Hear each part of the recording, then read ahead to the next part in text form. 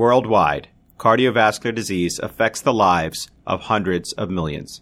Dedicated cardio nerds everywhere are working hard to fight this global epidemic. These are their stories.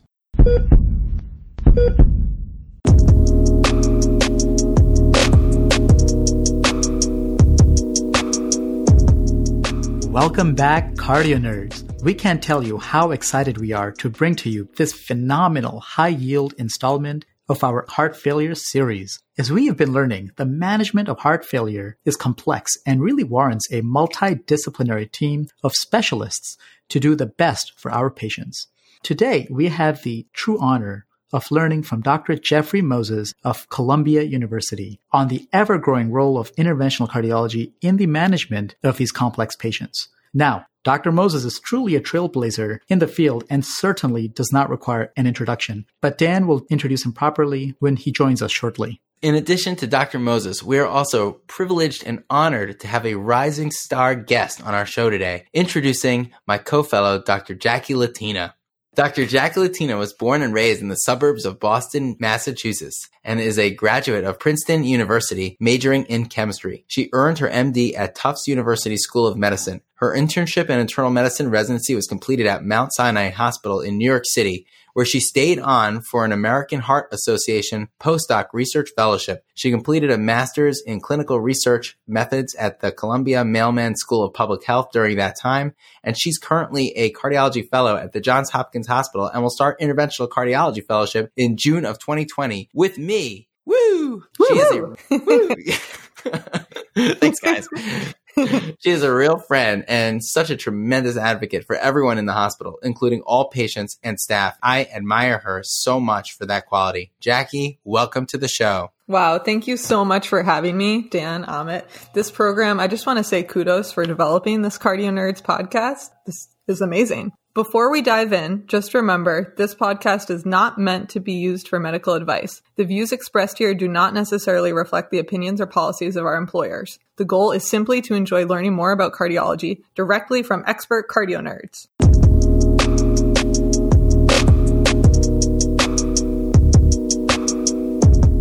My fellow cardio nerds, we are in for a real treat today as Jackie Latina, Dan, and I discuss the growing role of the interventional cardiologist in the management of heart failure patients with none other than the Dr. Jeffrey Moses. I had the pleasure of listening to Dr. Moses teach at the Northwell Cardiovascular Fellows course in Las Vegas and just couldn't stop dreaming of having him on the show. I sheepishly approached him between lectures with an impromptu but heartfelt invitation, and instead of brushing me off, he gladly accepted, just showing off his dedication to both the field and medical education. Now, we all know about and look up to Dr. Moses, but Dan, would you do the honors? Absolutely. Of course, Amit. I remember you texting me while you were in Vegas and how excited you were to approach Dr. Moses. Dr. Moses, I want to echo Amit's sentiments about how much of an incredible honor it is to have you joining us today. For our listeners, Dr. Jeffrey Moses is a professor of medicine and director of interventional cardiovascular therapeutics at Columbia University Medical Center and director of advanced cardiac interventions at St. Francis Hospital and Heart Center. He is also the associate director of the transcatheter cardiovascular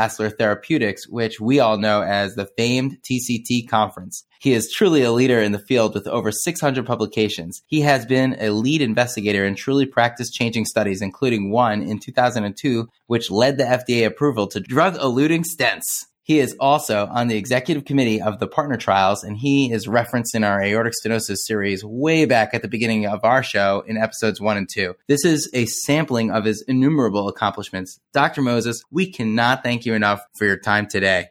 Oh, it's wonderful to be here, and I just congratulate the three of you in putting this together. It's very innovative, and you're doing a real service to the whole field, including your peers. So I'm just happy to help. Oh, thank you very much. All right. Well, thank you again, Dr. Moses. To preface our discussion, guideline-directed medical therapy in March 2020 involves primarily medical management and electrical device therapy, including ICD and CRT. Today, we will discuss the growing role of interventional cardiology in the heart failure population. Coronary disease is the most common cause of heart failure, and valvular disease may be both a cause of or a result of heart failure, and often is both. Advances in interventional cardiology are increasingly empowering us to address many of these problems percutaneously. So let's first tackle ischemic cardiomyopathy. There's a substantial portion of patients with complex coronary disease who are told that they have no revascularization options with traditional techniques, either percutaneous or surgical. Many providers have not heard of CHIP or do not have access to CHIP operators locally. So how do you define CHIP, or for our listeners, complex high-risk percutaneous coronary intervention? And how do you know if a given patient with ischemic cardiomyopathy could potentially derive benefit from such a high-risk intervention? Well, yeah, it's interesting how you frame that because, when we sort of came up with the CHIP concept, it was really focused on a lot of my practice where people were just being told that there are just no options. You just have to live with your symptoms and until you die. And we really, when we sort of dissected it out, it was really a combination. It's obviously some technically challenging lesion subsets, whether it's left mains, calcific bifurcations, total occlusions, but it's also the substrate of the patients, whether it be their comorbidities, whether it's pulmonary disease, very frequently chronic kidney disease, hematologic challenges, et cetera. Right. And of course, their hemodynamics, especially those with, in this case, we're talking about ischemic cardiomyopathy, those with compromised left ventricular function. Now, the good news is we have some predicate in that the STITCH trial, which was extended to stitches, really gave the first, evidence base that revascularization actually made a difference in heart failure and in chronic coronary disease. Now, we obviously don't have the randomized trial yet, in the percutaneous space, but the analogy that we use in terms of the revascularization in no option patients is to shift them from surgery to PCI, since so many of these patients, and frankly, I think an increasing number, are being denied surgery because of the surgeon's concerns, where the surgeons are becoming more and more risk adverse and just landing these people in our laps. Right. Parenthetically, I think there is a randomized trial, in the UK, where they are specifically addressing this guideline therapy versus PCI. So we will have, beyond extrapolating from STITCH, we will have some evidence base directly pertaining to PCI. We do have the Optimum trial, which was specifically surgical turndowns, and it was an 800 patient registry. But the good news is they also included a group of hospitals that really were not CHIP hospitals that presumably would give most of these patients optimal medical therapy. So we're hoping we can do some sort of matching and really get at least a sense of the outcomes of this CHIP population of surgical turndowns, prospectively, in terms of, obviously hard outcomes and quality of life, but also get some intimations about benefits compared to medical therapy in the non-treated subgroup that we're also going to be tracking in the registry. In terms of the specifics, the questions of, we traditionally do viability testing, though when you really look at that objectively, it's not clear that viability testing should really exclude patients from revascularization. It just means that you get more bang for your buck when you do have viability. But it's a work in progress. I agree. In practice, it always seems so tempting and rational to use not just the anatomic information, but also viability and function testing to help understand which patients would benefit most. But it seems like the data is not 100% solid in using that to actually guide management for these patients. Why do you think that is, Dr. Moses? Well, I think part of it is just the tolerance for future events. I.e., you can revascularize a vessel that subtends a large amount of scar, but if there's a contralateral problem, you still have a potential collateral donor. And it may even have a benefit even in terms of, some remodeling that we don't understand, or even electrical remodeling. One thing I've learned in my career is that things you're dead bang certain about years later turn out to be totally wrong. So, no, I'm seriously. I mean, things that were malpractice when I was training are now embedded in the guidelines. I'm not exaggerating that. So, that's so funny. So you just got to really keep an open mind, as you go forward in this field. And it makes it fun because it's nice to think about how dumb you were, 10 years ago about certain things. The signs of progress. That's amazing. So, one of the things we all love about cardiology is how codependent progress is within the different divisions. And I think one of the reasons that we're able to improve our capability for chip operations and procedures is simply our capability for mechanical support devices has improved. And so what have temporary mechanical support devices, how do they modify this risk-benefit equation in these high-risk procedures? And how do you decide if support is needed? And when indicated, what is your preferred strategy? Yeah, no, those are all great questions. I think myocardial support has been, a huge advance in allowing us to actually treat these complex lesions without feeling that you're walking a tightrope with every moment of intervention. So you can really concentrate on the patient and also concentrate on optimal revascularization strategies, which sometimes obviously take more time, especially if you're using, advanced imaging techniques or other hemodynamic assessments. So it gives you that luxury. And, I go back to, probably you don't know what this is called, CPS, cardiopulmonary support, which was really and we used to do that. And and you can look back on that from, Bill O'Neill, Paul Tierstein, I was part of it. And the outcomes were terrible. And more importantly, we could not anticipate who would actually benefit from it prophylactically. So that went by the wayside. But then, and of course, Tandem Heart, we did a bit of it too. But I think the Impella, because of its simplicity and ease of use, and its direct unloading of the ventricle really has been, the most robust technology. And it's really given us a leg up on really tackling some of these people who get here. If they're not shaky from the start, they can get very wobbly while you're intervening. And, and you can't cut and run on these people. I mean, there's no hit and run. We've learned on that. If you just go in and just do something, you're really doing nothing. We know incomplete revascularization. We certainly learned this from Protect. It really is, you're doing the patient more of a disservice than a service. In terms of when, I have my own algorithm. I really ask a series of questions. Key one is, what's the baseline hemodynamic status and do they have any reserve?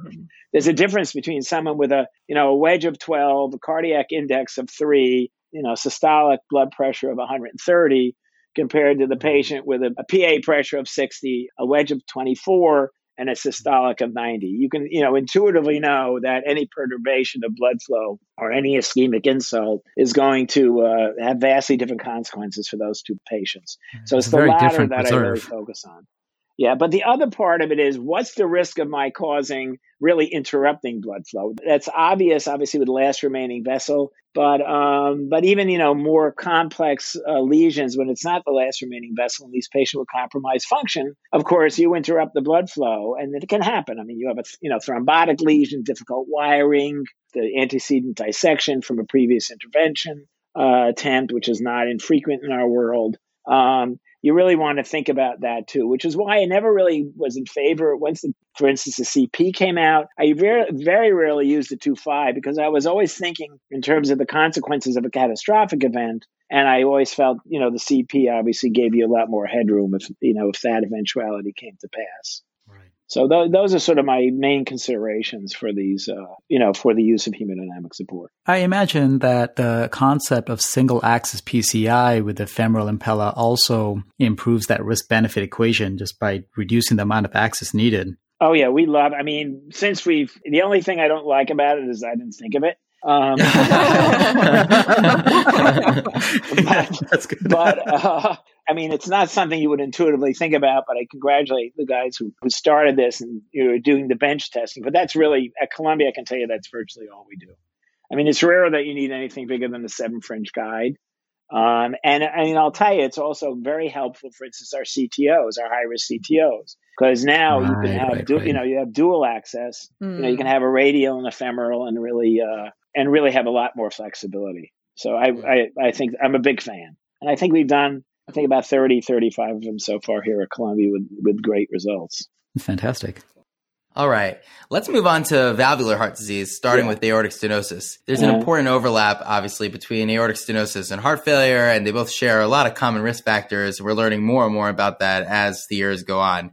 Just a plug for our initial episodes. If you haven't heard our aortic stenosis episodes, we review it and discuss tons about aortic stenosis pathophysiology, and we take a crack out of making sense of gradients, velocities, and the different flavors of AS. But with regards to heart failure specifically, what data is there on TAVR patients with low flow, low gradient aortic stenosis and heart failure with reduced ejection fraction, or paradoxical low flow gradient with aortic stenosis with preserved ejection fraction? And how does TAVR compare to SAVR here? And do we get the same benefits as patients with typical high gradients? That's about 7 questions. Yeah. Okay. By the way, Amit wrote these questions. No, it's fine.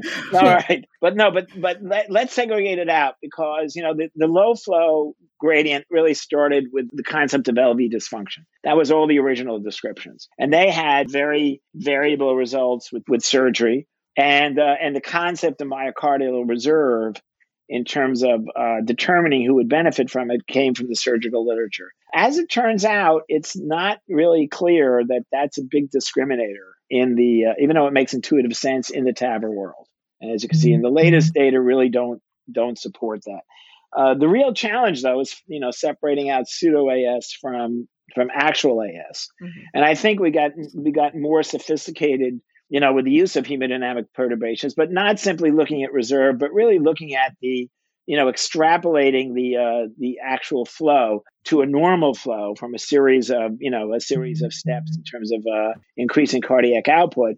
And I think Howie Herman has done a great job in using that as a predictor of a proper outcome.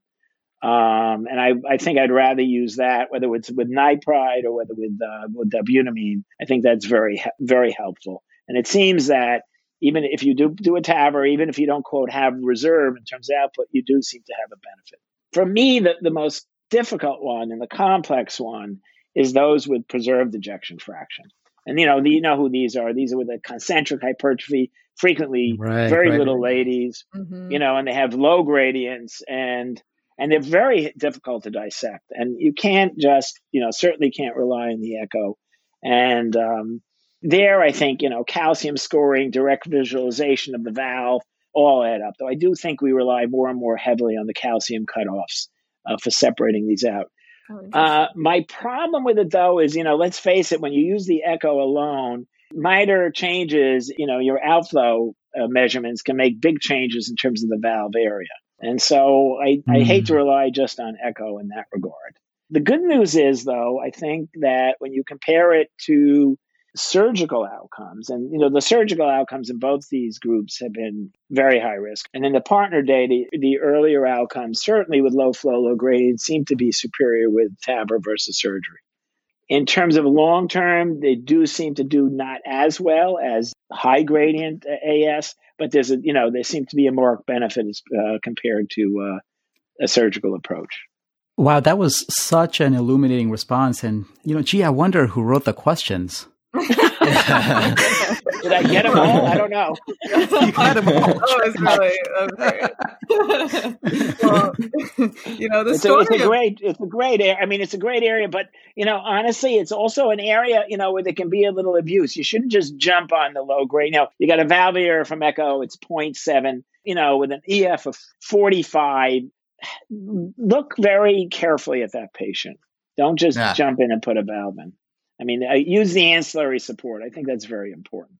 And I know we do that very vigorously at Columbia. The echocardiographer and the planimetry and the calcium scoring, I think, are really important. And you can do all these other manipulations.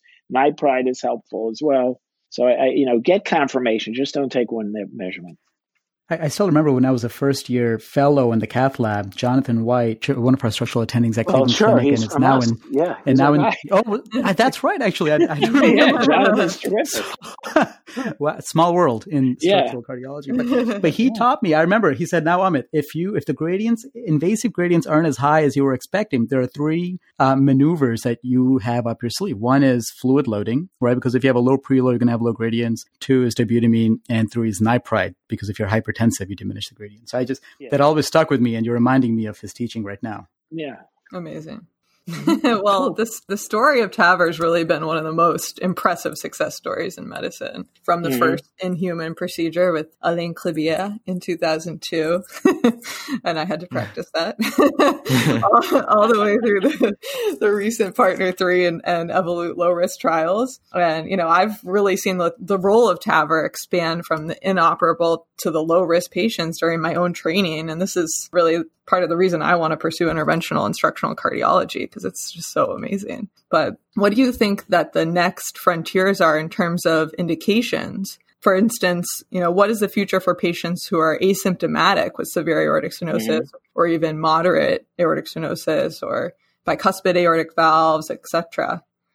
Yeah, well, I think, these are areas of very active investigation. Obviously, bicuspids, there's no randomized data, but obviously there's a lot of encouraging data if you use, the tri-leaflet valves as your predicate. We're getting, comparatively very good outcomes. That's with very careful selection in terms of calcium distribution and, in the RAFI, and also in terms of, careful measurements of the valve size, and also intraprocedural cautions like balloon sizing and the like to avoid rupture. I think with the concomitant aortopathy presents a challenge, especially when you're getting into younger patients. And I think you need to take that into account and be circumspect on that, because, you're having the beginning of aortic dilatation with the bicuspid valve in I'm talking about, people in their 50s and 60s. I'm not sure they're ready for TAVR yet. But I do think certainly in the older population, we've made huge progress and have a much better understanding, though there's still a lot to be resolved and there's still a lot of controversy. I think, we have early TAVR. There is an asymptomatic trial that is underway, randomized, making sure people are truly asymptomatic, especially with, not just careful questioning, but stress testing, right, I think is a key discriminator. And we will have answers on that. And I think, even now looking at some of the surgical data and comparative data in the asymptomatic population and how that seems to favor intervention, I don't think there'll be much question that will be at the outcome of that trial. I don't think there'll be much question that you'll find benefit with TAVR. But, where we have that. And then the other indication, of course, is in, moderate AS in TAVR unload with the LV dysfunction. And the idea of using the valve as another unloading method in people with LV dysfunction. And early TAVR is again recruiting. It's underway. It's sort of in the, not quite in the middle. And I think that's obviously conceptually could be a radical change in our approach to heart failure if you're doing patients with moderate aortic stenosis. One other thing I'll come up, with the recent data looking at the prognosis of moderate AS and comparing it to severe AS, as we resolve these questions, that may be the next frontier. I don't know what you would call that, super early TAVR. Well, these will be really interesting. But, daylight savings time TAVR, whatever. Right. But I mean, that's these epidemiologic studies now looking at the outcomes with moderate we'll see. I mean, let's get these things settled. And over the next few years, we will be having answers to these. Obviously that would be a real paradigm shift from our approach to aortic valve disease if we're not really discriminating on the basis of symptoms or even necessarily on the severity of the valve. Mm-hmm. Absolutely. Yeah, these will be really interesting to see. Yeah, thank you for that, Dr. Moses. And it's just, it's been really amazing to see the story of TAVR and our approach to aortic stenosis unfold over the course just of our own training. But let's push aside that aortomitral curtain and move to the mitral valve, because that's just another success story unraveling before us, is that of the secondary or functional mitral regurgitation. Now, of course, FMR or functional mitral regurgitation often results from maladaptive remodeling in a dilated ventricle or from an ischemic wall causing leaflet tethering. Mm-hmm. It further contributes, of course, to volume overload, progressive LV dysfunction, and is associated with worse outcomes, including mortality. Where do we stand now on the structural management of functional mitral regurgitation and heart failure, and what are some of the percutaneous strategies people are using? Well, it's interesting. I mean, the success of the COAPT study, I think, stunned all of us. Greg Stone's office was literally 7 feet away from me in our little suite here. And, this was an incredible journey. And I remember him tearing his hair out. He had hair back then. And he, just trying to get the enrollment going. And I congratulate all of those involved in that study. I mean, they persisted and really created a landmark in medicine, not just in interventional medicine. I think the, percutaneous clips obviously have really performed, I think, brilliantly. Obviously, there's controversy because of the MITRA FR, and there are evolving concepts of of disproportionate MR and proportionate MR based on the LV volume, using whatever measurements you want to do, whether it's regurgit fraction or orifice area. But I say you should read Becky Hahn, who just had a recent editorial in JAMA Cardiology. She shows that concept isn't quite that simple. For me, the lesson from COAPT is so many of the patients fell out with guideline therapy, with appropriate therapy. And remember, so this was a distilled group of patients that were refractory to medicine. And consequently, when you take that subgroup, I think that's where you see the benefit. If you dilute it out with individuals who will actually respond to medication, you're going to see the medication response in both groups, which you shouldn't, because you should have exhausted medicine before you went to the CLIP. And I think that accounts for some of the differences. But I think the CLIP now is the standard. And given its, I'm not saying simplicity, but the simplicity of the approach, in other words, a large venous access, but nonetheless venous access, I think that is the standard that all these subsequent technologies are just going to have to match. Obviously, there were anatomic limitations to the clips, though they're adapting them to different anatomies right now. And the valve replacements obviously have a ways to go in terms of the robustness of anatomic sets that it can be applied to. But obviously, we have annuloplasties, varieties, we have neocords, we have ventricular remodeling devices, and of course, valves. Up until now, they've been mainly transapical, which I think is a non-starter given the success of the CLIP. But I think we are embarking on some of the transeptals, which, are proving to be a bit of a challenge, but we'll see where they go. But one thing I'll say, you talk about TAVR. I mean, I look back at some of my slides before I even came to Columbia. We were involved in the TAVR from its outset. And I look at my slides, and I had sort of all these mitral devices, these aortic devices on my slide deck. And this I'm talking about from, maybe 2003. And I realized that we're still talking about the mitrals in more or less the same manner. And TAVR, as we know, is just, transformed, has transformed that entire approach to that entire disease state. It's been a slow go on that. I think we're in high school. That really puts the challenges of the mitral valve in perspective. Yep. Yeah. Well, Marty has a great slide where he sort of has, TAVR, which is, so it's sort of like just someone on a bicycle, and then you have, mitral, and you have a cockpit of a 777. Oh, I've seen that before. Yeah.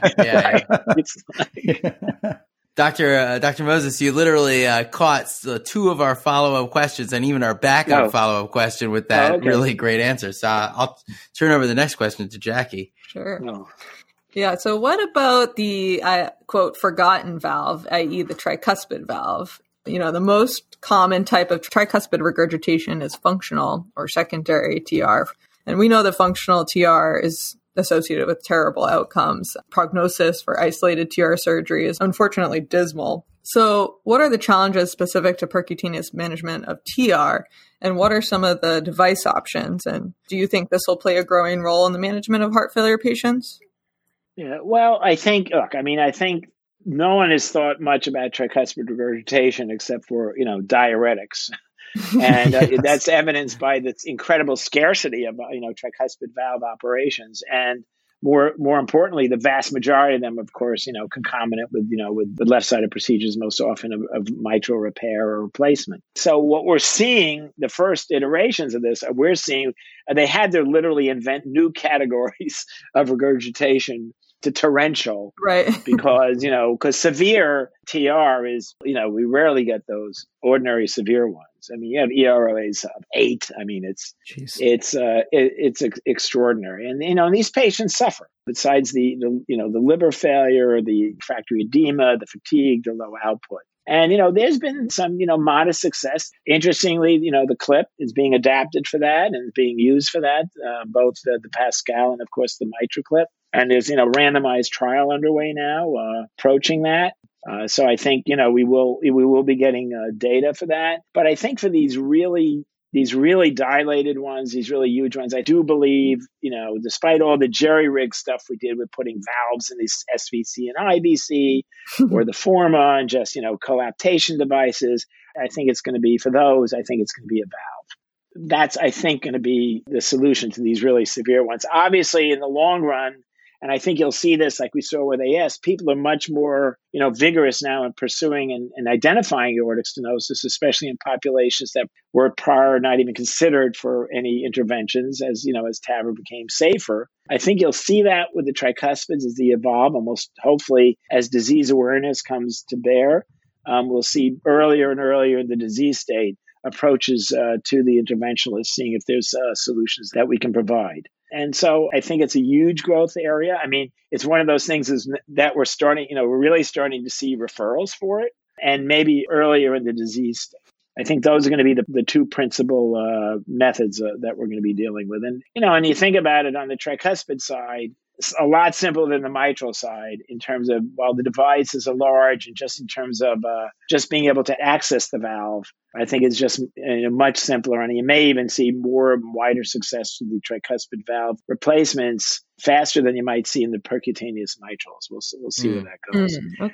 But an interesting fact, though, keep in mind, a lack of understanding is, plug these leaks, dysfunctional right ventricles. Sometimes these people do not enjoy it. And we've had some, Right. we've had, these people frequently come out on pressors. And some of them, some of them we cross the line and obviously intervene too late in the cycle for right ventricular dysfunction. So we really have a lot to learn on that. And of course, the real answer is let's get to these patients earlier in their disease process. Right. It's very interesting. For transcatheter valvular interventions, it's simultaneously been such a success story, but at the same time, we've just begun to scratch the surface. And it'll be very interesting to see how things go with things like the Carillon study in the mitral side and the Triluminate study looking at the clip device on the tricuspid side. Yeah. So I really appreciate you going over transcatheter valvular interventions. But let's move on to interatrial shunt devices. So what are your thoughts about these interatrial shunt devices in heart failure? For our listeners, the strategy is founded on this idea that the elevated left-sided filling pressures in heart failure result, of course, in pulmonary edema, the sensation of dyspnea and exertional limitation, really causing a lot of the functional limitations in our patients. And the idea of these devices are quite straightforward. They simply create a hole in the atrial septum, resulting in interatrial left to right shunting, offloading the left atrium. Yeah, I think, it's a fascinating concept. Obviously, we have some early data indicating some benefit. For me, the excitement is more in terms of, the HFpEF, where we have nothing. Right. And intuitively, when you look at the HFpEF and you look at the steep curve of left atrial pressure rises with exertion, literally it's like a wall in Yosemite. I mean, it just rises. Intuitively, it makes sense to me. And obviously we have some blinded data, some registry data. And now, of course, we have 2 trials addressing both preserved and, of course, reduced ejection fraction. One just exclusively preserved ejection fraction. So I'm really excited. I think they've learned a lot over the last few years, and there are at least 4 devices that I'm aware of and concepts that are doing this. And I think it'll be a very exciting area for the interventionalists, especially, I think, as I said, in the HFpEFs. That is an extraordinary challenge with an abysmal prognosis. And I'm pretty optimistic with that. I think the early data had been, well designed, physiologically worked out, and we have some sham control data also supporting it. Oh, thank you very much, Dr. Moses. Yeah. So you're looking at 3 bright-eyed, bushy-tailed, budding interventional structuralists, and we just would love to get your advice and pick your brain on how you see the field is going. We've talked about a lot of different strategies and options that are coming in the future, but since you've seen the long haul, could you give us an idea of where you see the field going? Well, I mean, the science is robust. Let's be honest. What we've learned about surgical valve intervention has been predominantly because they were predicates for our randomized interventional trials. And the surgeons never had these well-characterized clinical outcome echocardiographic studies. Let's face it, the whole field of valvular heart treatment was based on Kaplan-Meier curves coming out of the great centers and looking at freedom from reintervention without much other data. So I think, we've certainly brought the science forward on both sides. We've learned a lot. But I think for me, the key message here, and in terms of just where the interventionalist sits in the whole array of caregivers. And up until now, if you really think about it, we've been sort of nice to have. I mean, we have to sit around and wait for, the cardiologist to call us, or, the surgeon to turn down the patient or something along those lines, or, someone getting a stress test at a general cardiologist's office. And then maybe they'll refer them for a cath. It's up to their decision. But the point is that if you just go over many of the things that we have just reviewed, for instance, mitral regurgitation or TAVR, or we could extend it even to say PCI for left main disease, et cetera, we save lives. So it should not be optional. In other words, if someone has aortic stenosis, it shouldn't be up to anybody whether they see the interventionalist. The interventionalist should be mandated to be consulted. The same thing when you have mitral regurgitation after optimal medical therapy. It should not be a discretion. It should be mandated as part of the heart team. We're not just nice to have because we're less invasive. We're moving into a field where we do save lives. And I think that has not yet been recognized in the guidelines or, even in the structure of how patients are brought through the system. So I think it's going to be up to you guys to promulgate that message. And the way you do it is obviously with more robust data and really changing the guidelines and getting us into the forefront of the care of the patient. Dr. Moses, I love that you just went over this idea of when an interventional cardiologist should really be involved, because it's so the core of why we're doing this episode. This is part of our heart failure awareness series. And the reason we thought to take such a whirlwind tour of all the ways that an interventionalist can help people with this disease, the reason really is so that our practicing providers out there taking care of heart failure patients know when to call their local Dr. Moses and ask for help. So this is really helpful from our perspective.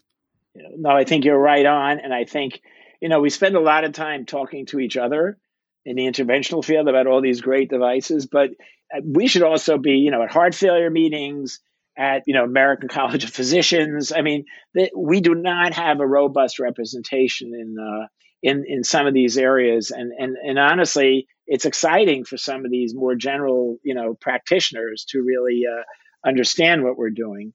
But they embrace it very frequently. They're just not exposed to it. No, thank you, Dr. Moses.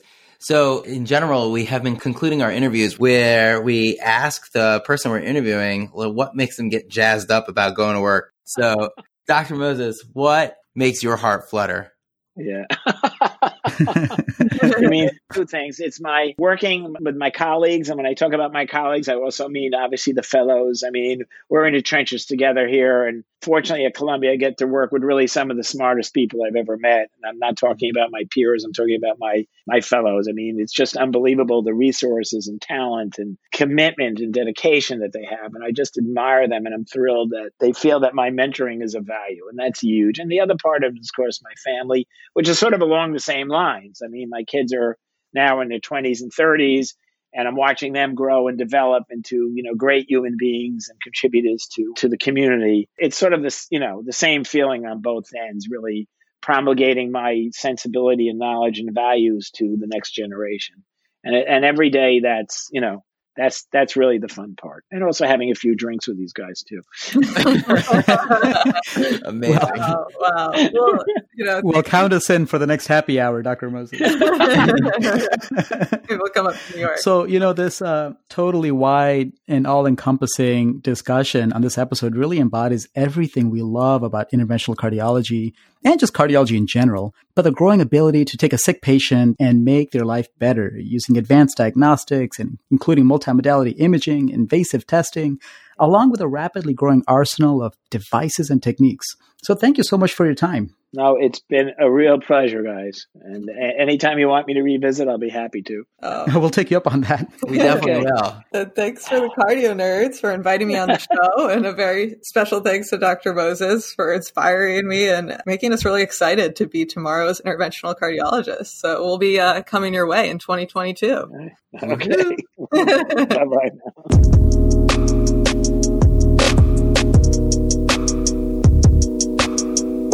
Well, that brings us to the end of our show, so it's time to make like an S2 and split. You can follow us on Twitter at CardioNerds, and please share what made your heart flutter this week.